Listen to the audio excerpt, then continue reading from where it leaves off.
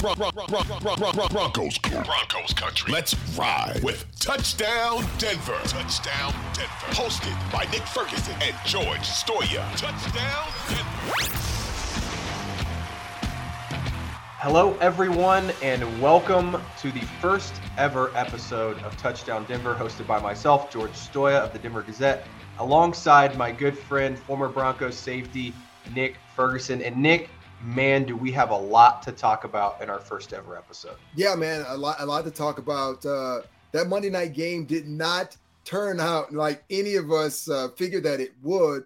And it's raised a lot of questions here in Broncos country as to what is going on. So much so that you know that you become really popular in pop culture, either good or bad, when they start making GIFs and memes about you. And based on what happened in the game on Monday night, Coach Hackett has a GIF kind of floated out there, and it's like Nathaniel can't hack it.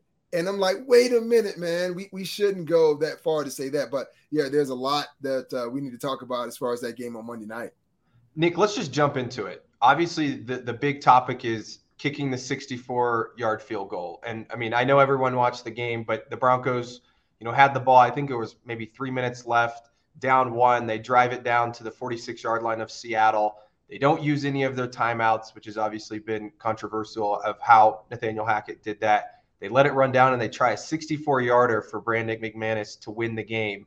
And there was a lot of people confused. 4th and 5, why not let Russell Wilson, who at that point was playing really well? I mean, he was on point. They were moving the ball throughout the game.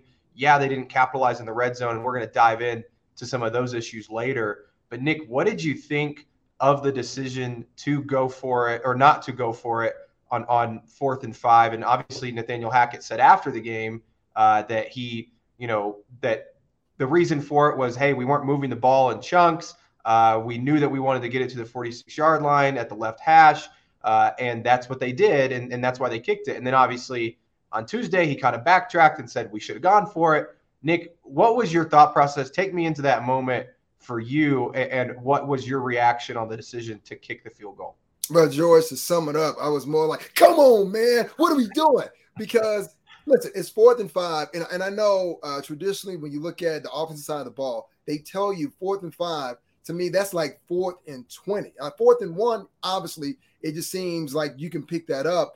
And I know Coach Hackett is one of those new guys while he's looking at the analytics or whatever. But I'm like, look, you have Russell Wilson. You gave up so much draft capital to pick him up. You got to allow him to attempt that 4th and 5. And I know the idea is the distance seems really long.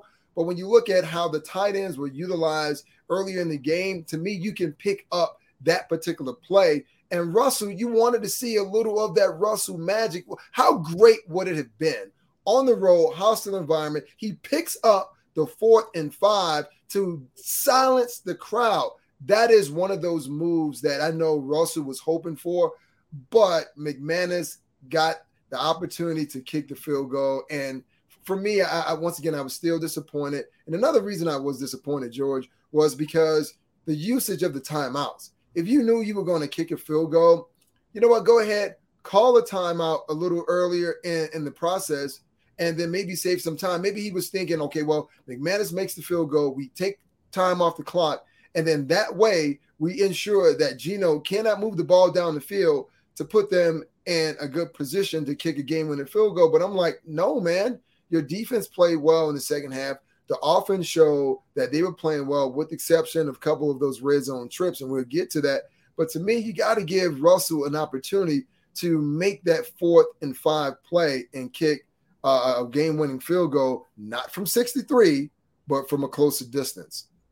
Yeah, well, and listen, they traded for Russell Wilson in March for that exact moment, right? Yeah. I mean, that's why they went out and got Russell Wilson. That's why they're paying him $240-something million, right? And so that's what was head-scratching to me is like, I thought it was obvious to go for it in that situation, get it a little bit closer. And let's not forget, I mean, I think it's 2 of 29 kickers, or kickers are 2 of 29 since 2000 on 64 yards or longer goals, right? The longest field goal in Lumen Field history is 56 yards. So the thought process of saying, well, we think Brandon McManus has the leg for it. And he did. I mean, you look at the kick, he had the leg for it, but it was just confusing to see. And I even asked post game, I asked Coach Hackett, they trotted McManus out there and he kicked it and Seattle called a timeout and he missed. It wasn't even close on the first try. I said, well, were you maybe reconsidering? Did you think, have a second thought about maybe going for it there, on the 4th and 5? And he said, no, we fully trusted Brandon to kick it and make it. And Brandon McManus said after the game that he told him before the drive, 46-yard line, left hash. And so I think that's part of, having a rookie head coach, right, is having a plan, and he stuck to it. And we have the audio here of him explaining the decision to why he kicked it. So we're going to play that and let you guys hear from Coach Hackett himself about why he decided to kick the field goal. Yeah, looking back at it, we definitely should have gone for it. Just not one of those things you look back at it and you say, of course we should go for it. We missed the field goal. But in that situation, we had a plan. I mean, we had a plan. We knew that the 46 was the mark. We were 3rd and 15, I think, 3rd and 13. I'm more upset about that play before it, to lose yards, to be able to, getting that there would have definitely been better to be able to call that same play and get extra yards. But he dumps it out to Javonte. Javonte makes a move, goes a lot farther than I think we had anticipated. We were expecting to go for it on 4th down, and then you hit the mark. The mark that we had all set before we started. We said 46 yards. 46-yard line was where we wanted to be, and we got there. So we had to make the decision if we wanted to give it to Brandon, and we did. And it didn't work. It sucks, but hey, that's part of it. Well, I'll tell you this, George. I'm not as upset with Coach Hackett as most people are. And, you can blame him and say, well, he's a first-time play caller, head coach in the NFL. And that's what it comes down to at the end of the day. You make a decision, it goes well. Like Brian Dable, he went for a 2-point conversion, and the Giants ended up winning. And in this case, that Coach Hackett decided to give and trust in Brandon McManus, who said, left hash, I can make that kick. So as a former coach, I'll tell you this way. You want to believe in your players, but obviously hindsight being 2020, having another day to look over the film and say, well, we should have gone for it. To me, you did so much to get Russell Wilson. Give him an opportunity to pick up that 4th and 5 play. And there are not too many plays, George, in your offensive playbook that allows you to have those types of plays. But based on how efficient Russell and offense was executed in the second half, I really believe in them. Now, they struggled in the red zone, but they were great out in the field. So, yeah, they could have picked up that 4th and 5, picked up a couple more extra yards, giving McManus a better opportunity to kick a field goal. But this is a learning curve. Everyone is learning. You look at the first week of NFL football, there was a lot of kind of strange things that happened that I'm sure every single coach can look back and say, well, we wish that we did differently. But the great thing about this, George, there's still 16 more games. You learn from this, you move along. If this was like week 16 or 17, yeah, I'm knocking down everything. I'm turning over tables, but that's not where we are right now. So I don't understand why so many Broncos fans are in a panic. Yeah, and I think that, like, obviously this is going to be stuck in Broncos fans' mind of Nathaniel Hackett for a while, and maybe I'm too optimistic about this, but wouldn't you rather have this happen in game 1 of season 1 with Nathaniel Hackett than really what we saw with recent coaches? I mean, Vic Fangio, often mismanaged the clock or, had odd challenges and just weird coaching decisions, right, throughout his 3 years. It seemed like it didn't get better. Whereas maybe the hope now is Hackett now understands, okay, I made a mistake on how I used my timeouts. I made a mistake on just not letting Russell Wilson have the football at the end of the game, and he learns from that. And honestly, throughout the game, I thought Nathaniel Hackett called a really good game. I mean, this is the first time in a long time that we've seen the offense move the ball the way they did. And yes, that's a credit to Russell Wilson and Jerry Jeudy and Cortland Sutton and Javonte Williams and all those guys. But some of the play calls, I mean, they're wide open, right? So I think that he had a good game plan coming in. I think he got maybe a little anxious at the end. I think he had a plan, like he said. He stuck with it because he is a rookie head coach and he didn't maybe think on the fly there. And also, like, I'm not saying this is on Russell Wilson, but if Russell Wilson really wanted to go for it on 4th and 5, I fully believe they would have gone for it on 4th and 5. I think Russell Wilson also bought into the plan. I mean, I know he talked a little bit about it post-game too, but I think he was fully on board with, hey, Nathaniel Hackett said, we're going to kick it, so we're going to kick it. Like, if Russell Wilson wanted to call a timeout there, he could have called a timeout, gone to the sideline, and pitched why they should go for it on 4th and 5 from the 46. So that's kind of my takeaway too, is like, as much as this is on Nathaniel Hackett, I think Russell Wilson has as much say as he wants to in this offense and what they're doing. Don't you agree, Nick?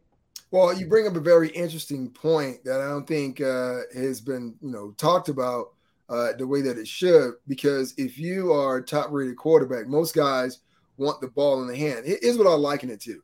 Like, if you are Nikola Jokic and you're playing for the Denver Nuggets and the clock is winding down, you're not going to defer to anyone else on the court. You want to take that game-winning shot.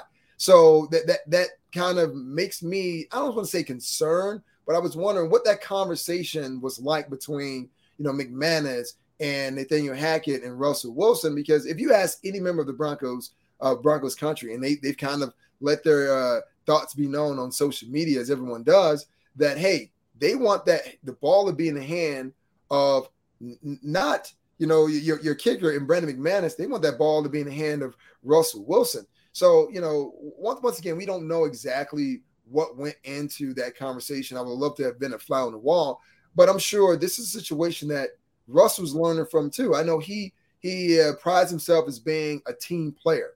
And I tell people this all the time. Sometimes in life, you have to be a little selfish. And that was one of those moments that I would have loved to see Russell become a little selfish and say, hey, listen, put the ball in my hand. This crowd has been on me the entire game. Give me that moment. If we win, hey, well, you know what? I made a great play. If we lose, hey, they can give me all the criticism.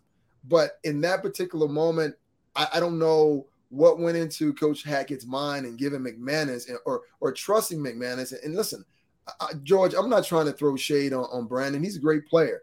But knowing as though statistically, like you stated, there are not too many kickers that have been that successful in Seattle kicking the ball. So give it to Russell and let him work. Let me ask you this, Nick, and then, we'll go to break here soon and we'll dive into, other parts of the game that honestly I think is the reason why they lost. Like, we can debate the kick, not kick. I think, the fumbles early in the game, all that stuff. But Nick, let me ask you this. Let's say you were Coach Hackett in that position. I think you would have gone for it. I think we both agree that. What's your play call? Where are you going? Who are you throwing the ball to in that situation? I'm throwing it to my tight end. I mean, all game long, the tight ends on both sides were successful finding the soft spots in the zone. I mean, now here's where you have to be careful, because 4th and 5, that's not a down where they're thinking you're going to run the ball. So what I'm going to try to do, get in a formation where I spread the field. I run Judy. I run Cortland Sutton. I even maybe bring in Albert Okwuegbunam and have 2 tight ends and have them push the field vertically to push the defense down back rather, and then have someone sit down at 6 yards, because we've seen this play before. Kansas City runs it all the time. Travis Kelce runs up 5 or 6 yards, turn around, flashes his numbers in his hands, and you put it center mass. To me, you run that type of play, because Seattle is not going to think that you're going to run a play action play, because who runs the ball on 4th and 5? Right. I mean, I'm going to the man, the myth, the legend, Andrew Beck, who had, I think, the best game for the Broncos on Monday night. But no, I think you're right. I think the tight end in some sort of play, maybe you swing it out to Javonte, worst case scenario, he tries to make a man miss, which we saw a lot of, obviously, on Monday night. And I know we'll get into maybe a little bit of that running back battle too between him and Melvin. But and you also have Russell, who he can move with his legs. We didn't see it a ton on Monday night, but he's going to make things happen on that play. So again, it was an odd decision. I think Nathaniel Hackett will learn from it. I think that Russell Wilson, like you said, will also learn from it.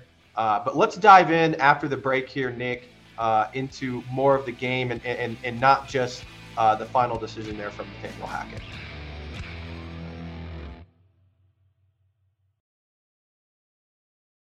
Let's ride with Touchdown Denver. Touchdown Denver. Hosted by Nick Ferguson and George Stoya. All right, guys, we're back from the break. Nick, we broke down the final decision. I think that's enough talk for us about that. I think we've talked enough about the field goal. I'm sure it's going to be talked about for a long time.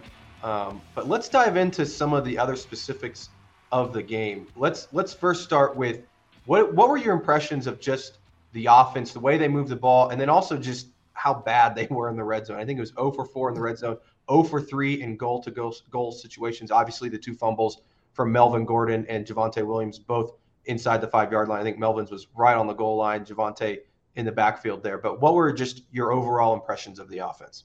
Well, I'll go overall game. I feel as though the offense moved with efficiency. Only 2 sacks in the game, and you feel as though there would have been more sacks if this offensive line wasn't gelling. And don't get me wrong, they're not exactly where they need to be at this particular time, but to only give up 2 sacks, to me, I think I get a tip of the cap for those guys, because usually in a loud environment like that, I'm not even talking about hostile, just the volume of the screams and the yells and the boos, it makes it really difficult. I mean, we saw that a little early on with a couple of false starts. And there was one on Garrett Bowles. And I can understand that, because you can't really hear. You're trying to be aggressive on the run play and climb to the second level. And he just jumped a little bit. Now, the one on Courtland Sutton where he started to move, to me, once again, all these things go back to discipline. Can you remain focused? I know it was loud. We could use it as excuse or justification, but they definitely need to improve on that front. And I'll tell you this, George. I mean, I was hearing it from a lot of Broncos fans, and we also heard it on the telecast from Joe Buck and Troy Aikman when they're saying, well, the delay of games and all the penalties were a precursor to not playing in the preseason. I'm like, no, it's not. If you're in an environment when you can't hear, it's going to make it difficult to get the call in from the sideline to Russell Wilson with the green dot on his head. And that was the problem, trying to fight against the crowd noise. And it just seemed as though they started to settle down and got someone in the rhythm. But it was just, man, that bugaboo for them was the red zone. Yeah, and, you mentioned the noise. Talking to Graham Glasgow and Lloyd Cushenberry after the game, they talked about that Javonte fumble was actually a miscommunication at the line. It was originally a pass play there on 3rd and goal at the 1. Russell checked the play to a run play, and half the line didn't hear the check, and that obviously ended up with Graham Glasgow in the backfield and obviously Javonte fumbles. So the crowd definitely had an effect. I think it's funny, we often say, well, there's no such thing as home field advantage, and analytics say that, and the crowd doesn't matter. It definitely mattered on Monday night, and I've been to some loud stadiums. That's the loudest I've ever heard an NFL stadium, and I think it played a huge factor. I mean, you saw the delay of games. That was because they couldn't hear the play call in the huddle, and they were having to say it multiple times. So I think that played a huge factor. But I did think the offensive line played relatively well. I think I saw Pro Football Focus put out that they had them ranked as the 2nd best offensive line of week 1. I mean, they were able to run the ball. They protected Russell Wilson for the most part. They let him deliver, and I think that they played well. Now, what's it look like when Graham Glasgow comes in these next few weeks with Quinn Miners being out at right guard? Who knows? Does Cam Fleming take over that right tackle spot with Billy Turner still out? Does Billy Turner come back? Does he help the offensive line? So we'll see. I think you're going to see some shuffling, but I expect them to only get better up front, considering that they're not going to be playing in a place like Seattle the rest of the season. So I think that maybe Arrowhead, right? I guess you've played there, Nick, but I would say Arrowhead's going to be the most similar to it. But I expect them to only get better. What were your thoughts on Russell Wilson, though? I mean, I feel like he played. I know he only had 1 touchdown, but I think he was 29 of 42, 340 yards, 1 touchdown. It looked like he was really sharp. I know he had some missed throws. He had the one to Jerry Jeudy for the touchdown. But what did you just think of Russell Wilson? I thought he played well overall. Obviously, there were some passes that he left out there. He threw to the back of the end zone one time looking for Courtland Sutton. There were 2 individuals that were open. Melvin Gordon in the middle of the field, and then it was a tight end. I can't remember who it was. It might have been back to the right in front of Courtland Sutton. So I'm not going to harp on that too much and kind of beat him up. But I thought, knowing the situation, knowing it's been built as a revenge game, you're going back to Seattle, I thought he handled the pressure well. And even when McManus, missed the field goal, usually when you see a quarterback or the camera pans to someone on the sideline, there's always a look on the face of disgust. And Russ you call it deadpan, you call it whatever you want to. He just kind of clapped his hands as though he understood what the situation is. But that speaks volumes to who he is as a player. I know he wanted to go out there. He wanted to win that game. And one thing I was happy about, George, Russell didn't press, right? I don't think that he was pressing in the game trying to make throws that were not there. I would have liked personally to see some of those routes be shorter intermediate routes, because it just seemed at times that those routes were too deep, which puts a lot of pressure on the Broncos offensive line. But we have very talented wide receivers. Let's run some of those short crossing routes that we see a lot in the NFL and try to get those guys more involved. But I want to go back to something that you said when you were talking about inside the red zone on that fumble by Javonte Williams. I know when I first watched it, I looked at it and I said, well, Graham Glasgow is looking back. He must be confused. And I know it was really loud, especially in that end of the red zone. But here was the thing for me. Go back and watch it. If he's saying, okay, well, originally it was a pass play that was called and Russell checked it to a run, usually on the run, the offensive line is he's now being the guy that's setting the tempo and he's firing out. But when you look at Glasgow, even if it was a pass that was originally called, look at his angle to the way that he blocked. I mean, he was trying to come cross the body of the defender, because if that was a pass play and he was confused, he didn't really get into his normal kick shuffle. So that's why I was like, wait a minute. If you were confused and you can't hear the play and you think it's a pass play, the first thing you should do is block the guy in front of you. I mean, that's what I'm thinking. I mean, I've never been in that situation as an offensive lineman, but George, I'm thinking like, well, block the guy in front of you. And if you do, you engage with him and at least you give Javonte just a moment, just a glimmer of hope. I mean, am I wrong in that? No, you're exactly right. And I thought it was interesting. Hackett said, I think it was after the game or the other day, that they should have had just one play call, and he shouldn't have given them the option to check the play call because it was so loud.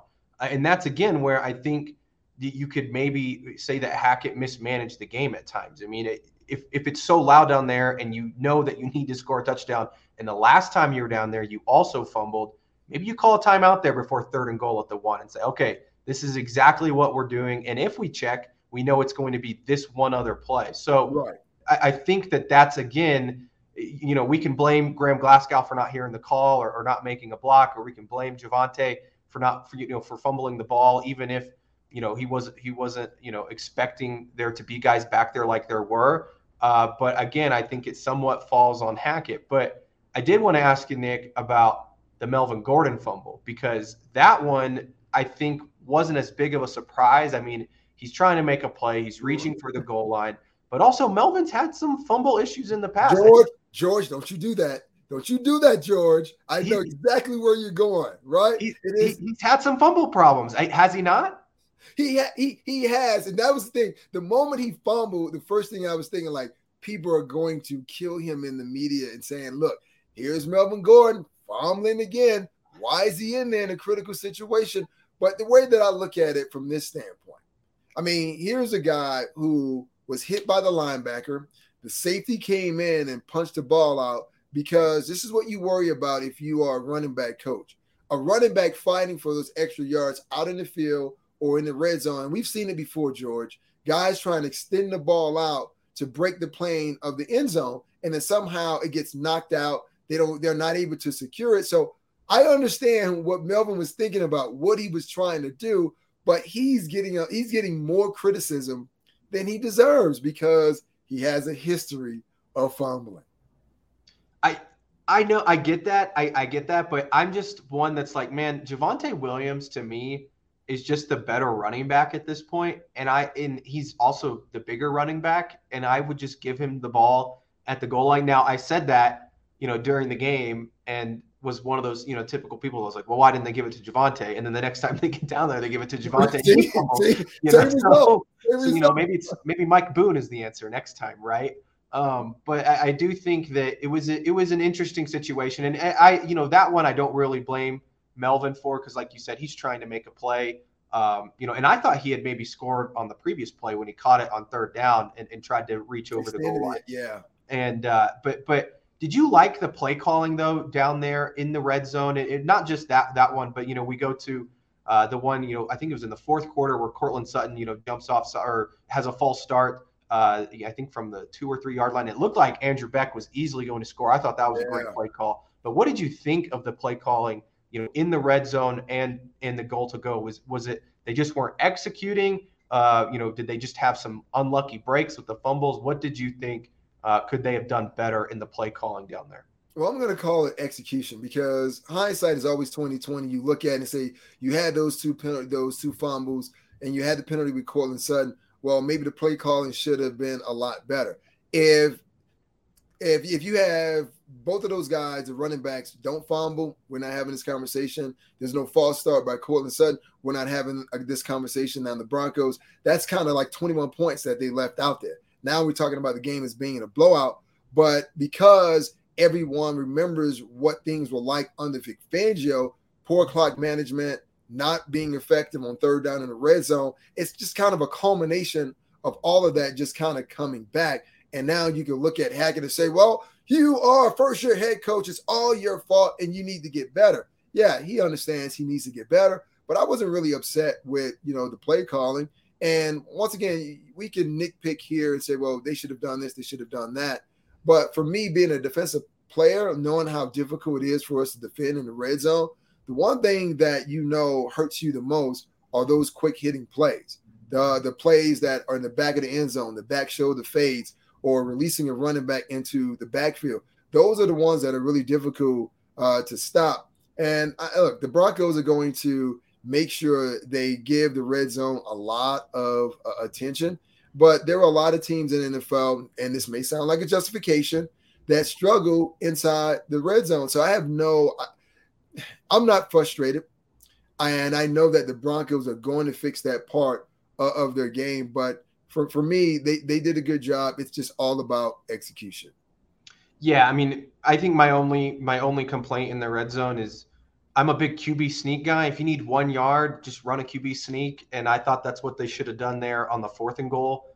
They were right on the inch line. And Russell is a, I know he's not a very tall guy, but he's a bigger guy. I think he could get into the end zone or find a way into the end zone. And I don't like when, and again, I get it, there's certain plays, but going shotgun when you need 1 yard, I'm just like, it doesn't make a whole lot of sense to me. And again, I'm not an offensive play caller or an expert like Nathaniel Hackett. But other than that, I mean, I thought they really had some nice play calls down there.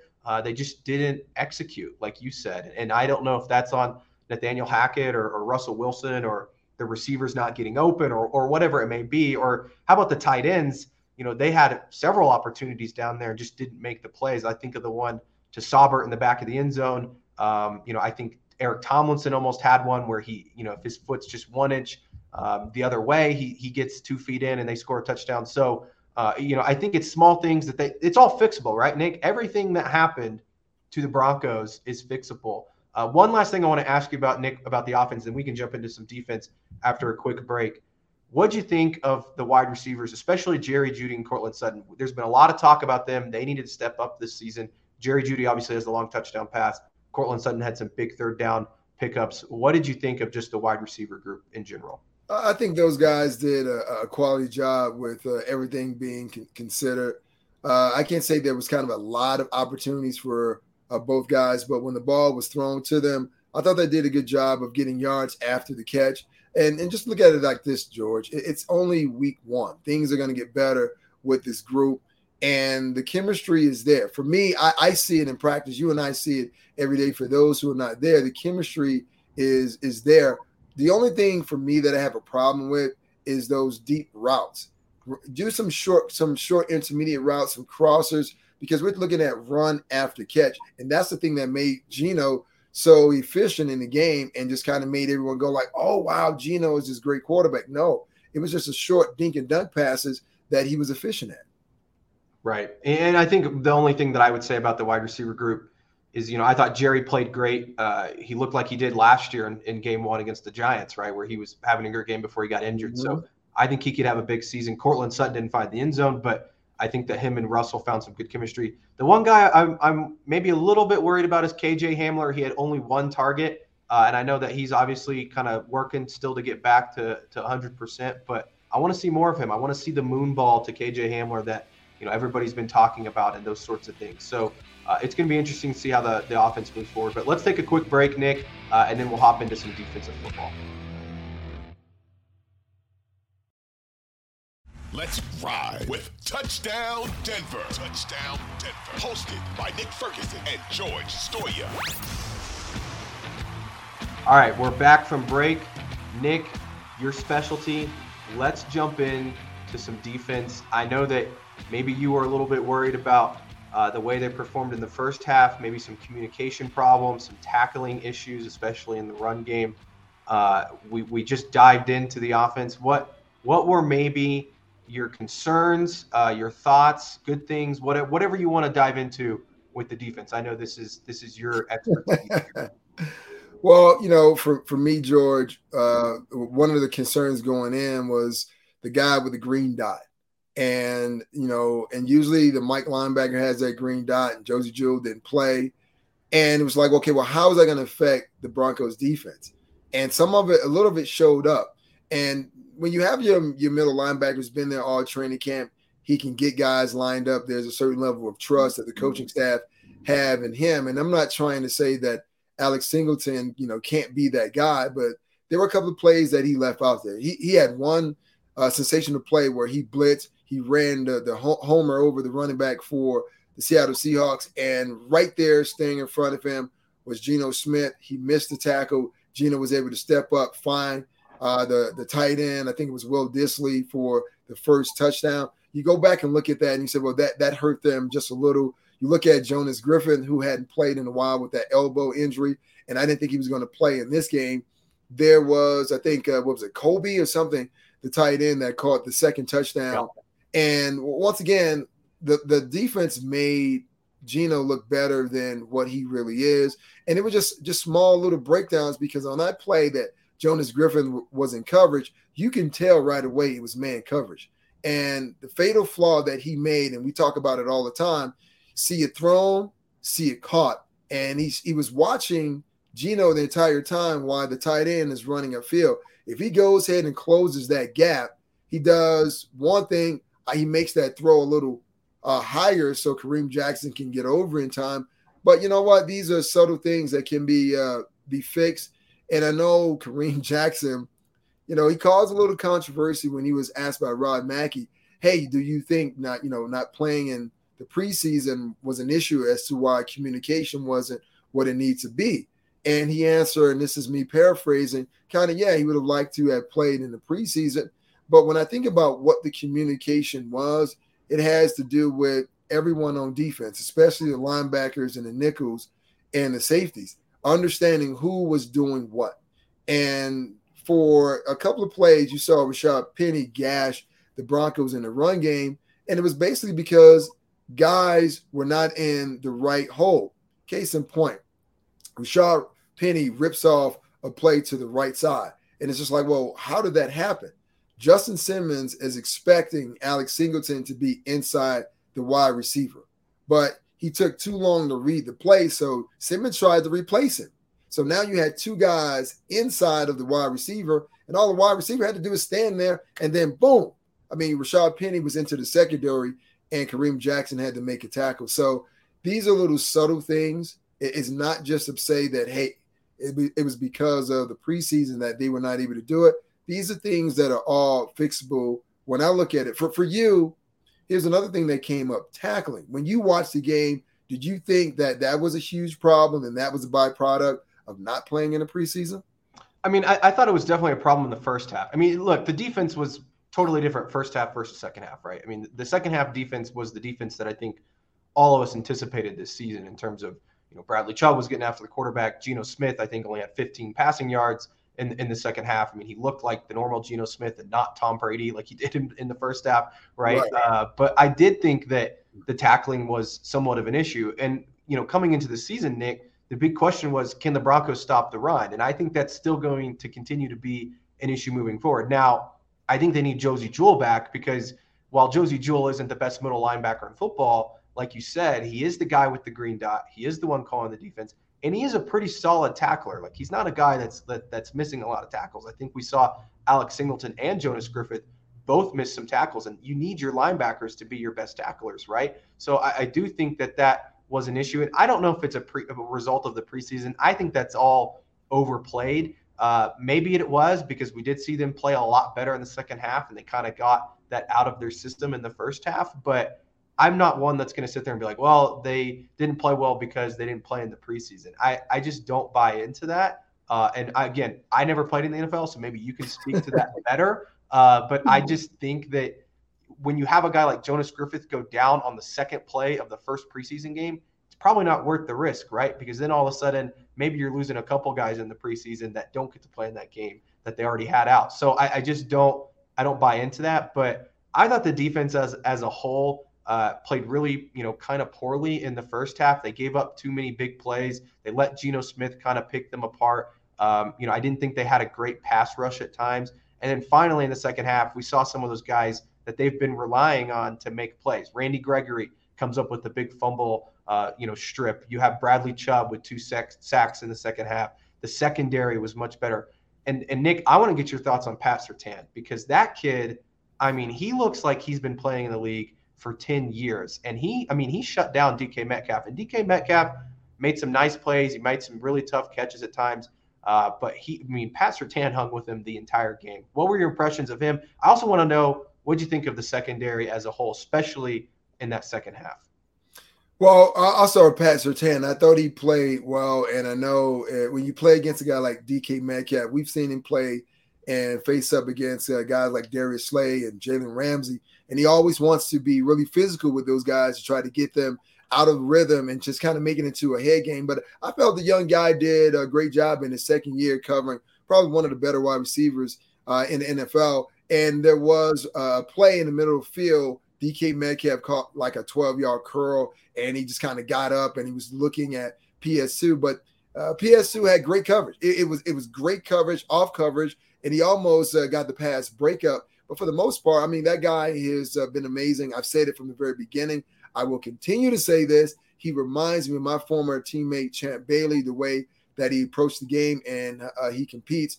So that's one of the bright spots that, don't really get a lot of kind of shine because of the Broncos lost the game.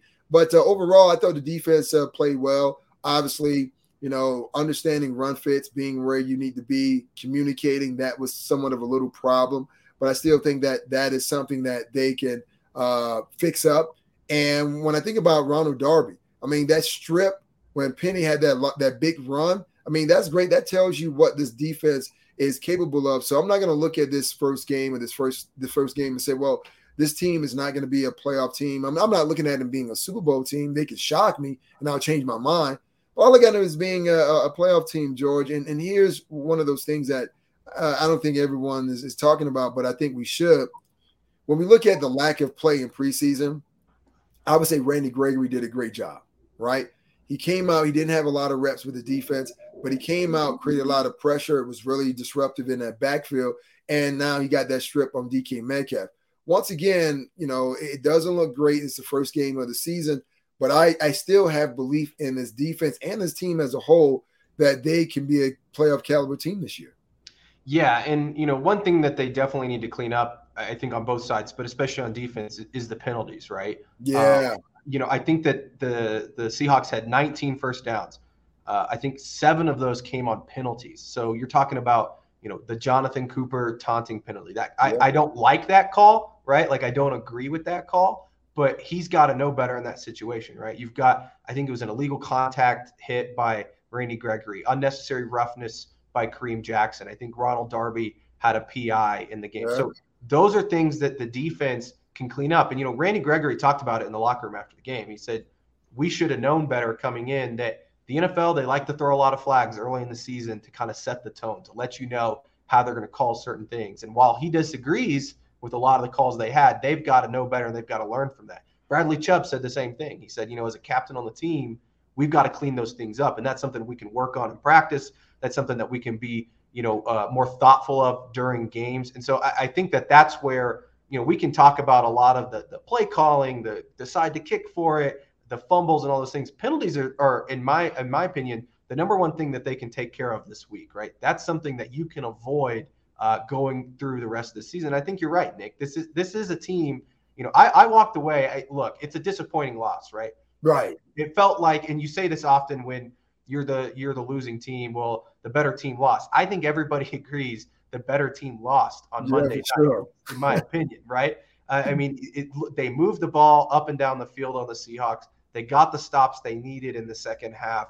I think that this team is super talented. They just couldn't get out of their own way in the first game. And I think that, again, I said it earlier, all the mistakes they had are very fixable mistakes. And I think that you get a team like the Texans in here this week, and I know we'll talk about the Texans on a different podcast leading up to the game, but I think that this is a really good opportunity for them to bounce back. And we've seen teams in the past, Nick, recently here, let a performance like this maybe snowball and let it affect them throughout the season or over the course of the next few games. I just don't get that sense from this team. I think that they're going to move on, and they understand that, that Monday's game, they had some mistakes, but I think that they know that they can play much better and a higher level. Yeah, there's no such things as a good loss. And when I look at it, I don't look at it as a loss. I look at it as a learning opportunity for the team. Everything that you said is spot on. And this is why I'm still high on this team and their ability. Even with the way the first half went, and I look at that first half as being the first preseason game for the Denver Broncos on both sides of the ball. The coaches went in at halftime. They made the necessary adjustments, right? And they moved the ball up and down the field, but it was only the red zone that they faltered and they were not able to score. When we look at the defense, I mean, they were giving up big runs and chunk plays in the first half. In the second half, it was an entirely different ball game. Geno wasn't allowed to make those plays that he was making in the first half. DK Metcalf and Tyler Lockett, they're two big-time, prime-time receivers, really what were not on the stat sheet the way that you wanted them to. And I'm sure being a fantasy owner of those two players, you left the game a little frustrated because maybe you thought that the way that things went in the first half, it'd be a lot different in the second half and those guys would get some touchdowns. But that shows you that the coaching staff made the adjustments they need to. Obviously, the talk is still about the kick. But once again, it just – in every game, no matter how long your season lasts, a lot of these games are going to come down to maybe the last play. Think about it this way, George. And the Bengals game versus the Pittsburgh Steelers, two good field goal kickers could not kick the game-winning field goal, right? And you're like, well, that's a little unheard of, but that's how week one is in the NFL. Now, you turn the page, you move on to week two. Now, the biggest thing is, like you said, will the Broncos be able to turn the page and put this behind them and focus on the Houston Texans, or will they continue to look in the rearview mirror? What do you think is going to happen with them from a mental standpoint? Well, I liked what I heard from the guys in the locker room after the game. It didn't seem like they were too affected by it. Now, you get on social media, and social media isn't real, right? Twitter isn't real. The reactions on there, I mean, you get on there and you think the world is ending. You go in the Broncos locker room, and they seem like, okay, we know that we made some crucial mistakes, and a lot of them, right? They made quite a few of mistakes, and they were still in that football game, right? They had a chance to win the game at the end of the game. And so I think that they're going to bounce back. I think that, in the past, the excuse was, well, it's a young football team. That's no longer an excuse. These guys have been here. Justin Simmons has been here. Kareem Jackson has been here. Russell Wilson has played 10 years. He's in his 11th year in the league. Garrett Bowles has been around a long time. Bradley Chubb, right? It's a big year for him.